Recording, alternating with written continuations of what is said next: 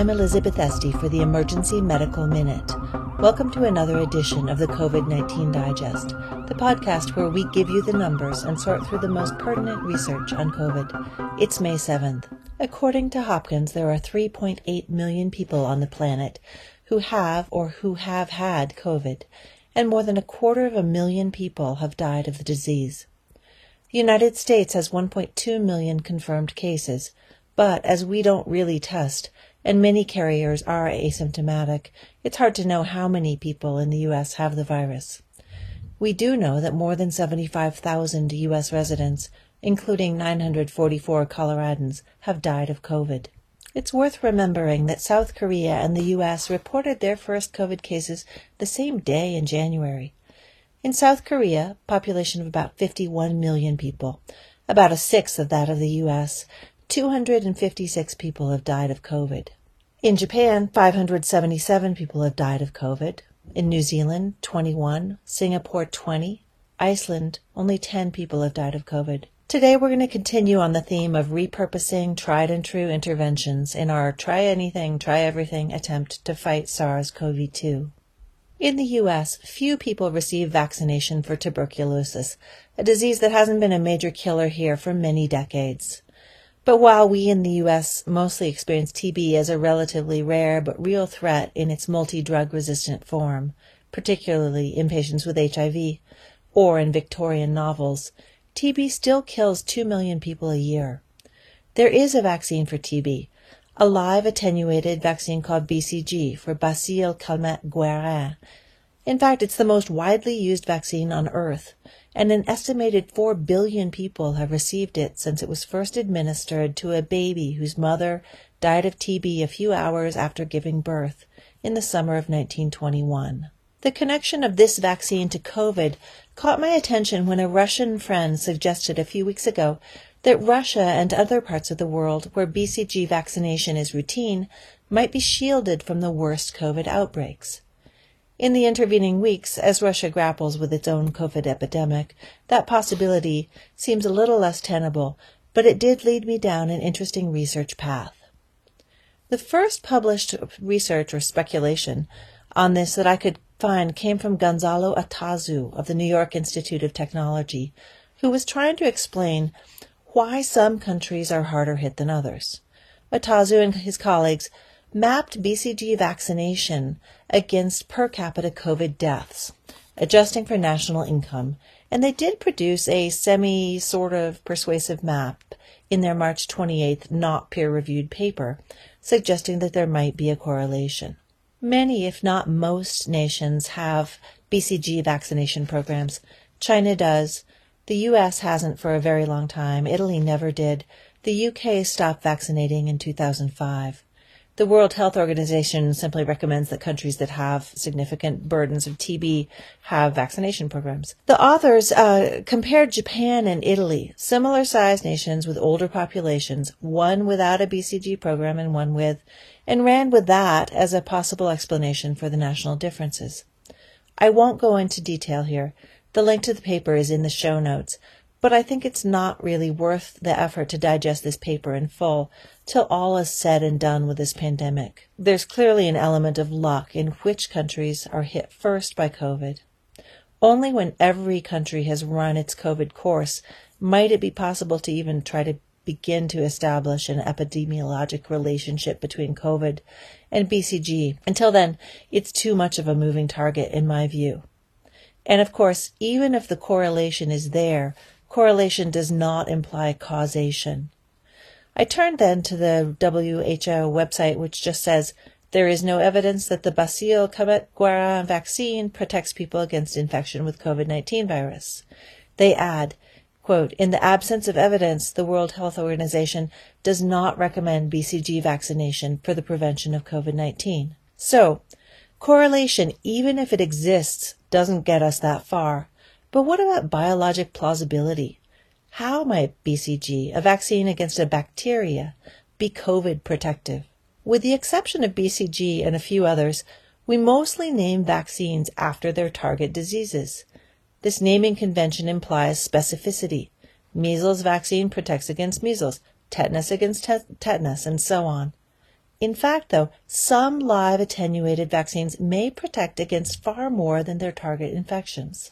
The non-specific effects of vaccines have been recognized for a very long time. As early as the 1930s, a Swedish physician noted that after the BCG vaccine was introduced in Sweden, more kids survived to their first birthday, a finding that was remarkable because TB generally killed older children, not babies.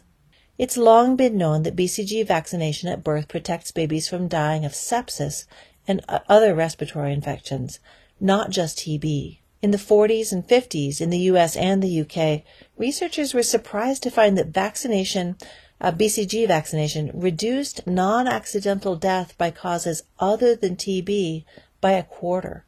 In the decades since, an enormous amount of in vivo, in vitro animal data has accumulated too, showing that BCG protects against, among many things, flu viruses in mice, as well as herpes type 1 and type 2 infections in animals. One of the leading researchers in the field of non-specific effects of vaccines, Danish anthropologist Peter Abbe, became interested in this subject in his early days of working in West Africa.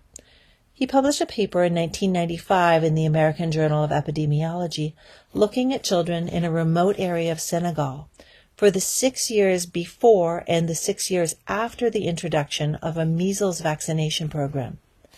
After the introduction of the program, neonatal mortality declined 31%.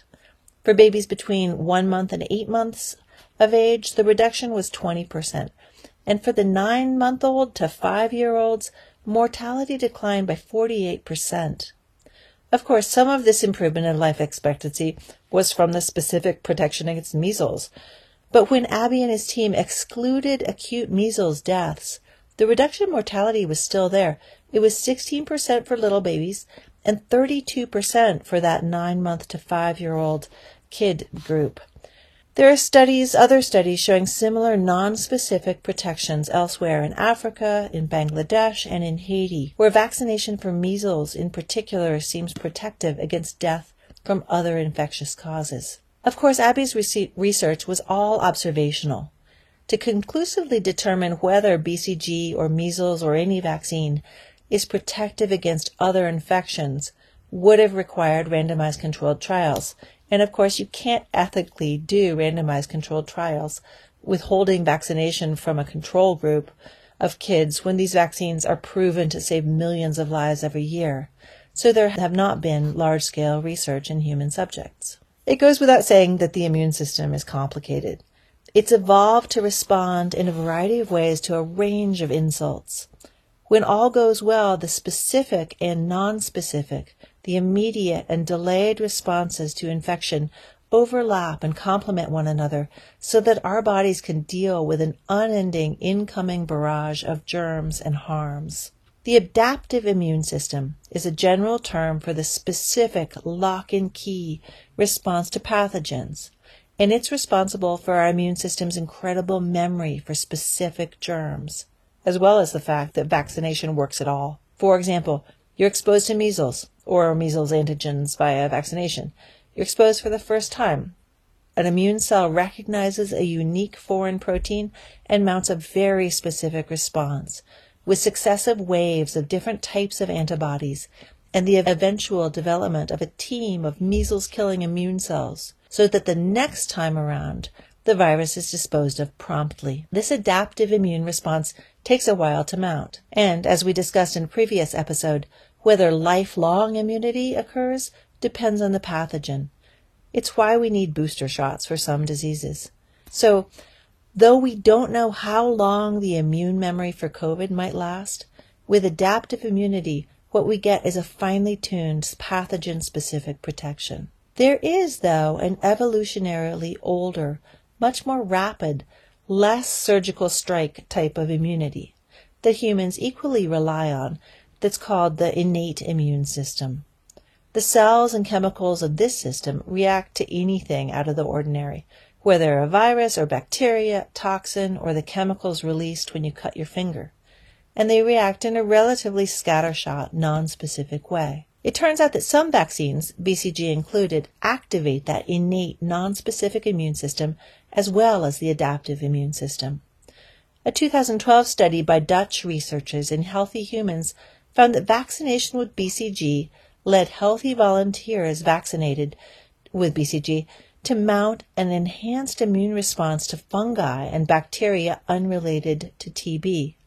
The researchers called this a training effect of BCG on the innate immune system, and they determined that it happened via epigenetic changes, tagging methyl groups onto the monocyte's DNA. These same researchers took mice with severe combined immunodeficiency, SCID. Basically, these were boy-in-the-bubble mice whose adaptive immune systems were completely wiped out. They gave half of these poor mice the BCG vaccine and then infected all of them with systemic candida.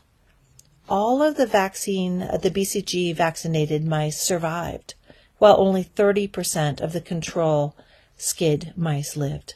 From this pair of human and mouse studies, the researchers confirmed that this nonspecific protective effect of BCG vaccination is real, and they pinpointed a theoretical mechanism for it.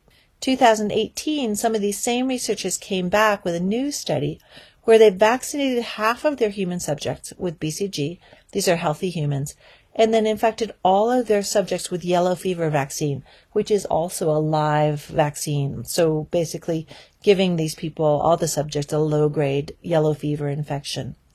The BCG treated group had far less yellow fever virus circulating in their blood than the control group did. Again, the researchers identified epigenetic changes, that is, tagging of specific little chemical groups onto the human immune cell monocyte DNA, as responsible for this training of innate immunity that allowed the vaccinated patients to clear the virus. Just an aside, if BCG is ringing another bell for our medical listeners, a dim memory from medical school, it's probably that it's used in the treatment of bladder cancer, where they directly instill BCG into the bladder, and the immune reaction it provokes there helps turn the patient's own immune system on the cancer cells. The World Health Organization website does mention that there are 2 clinical trials addressing the question of BCG and COVID.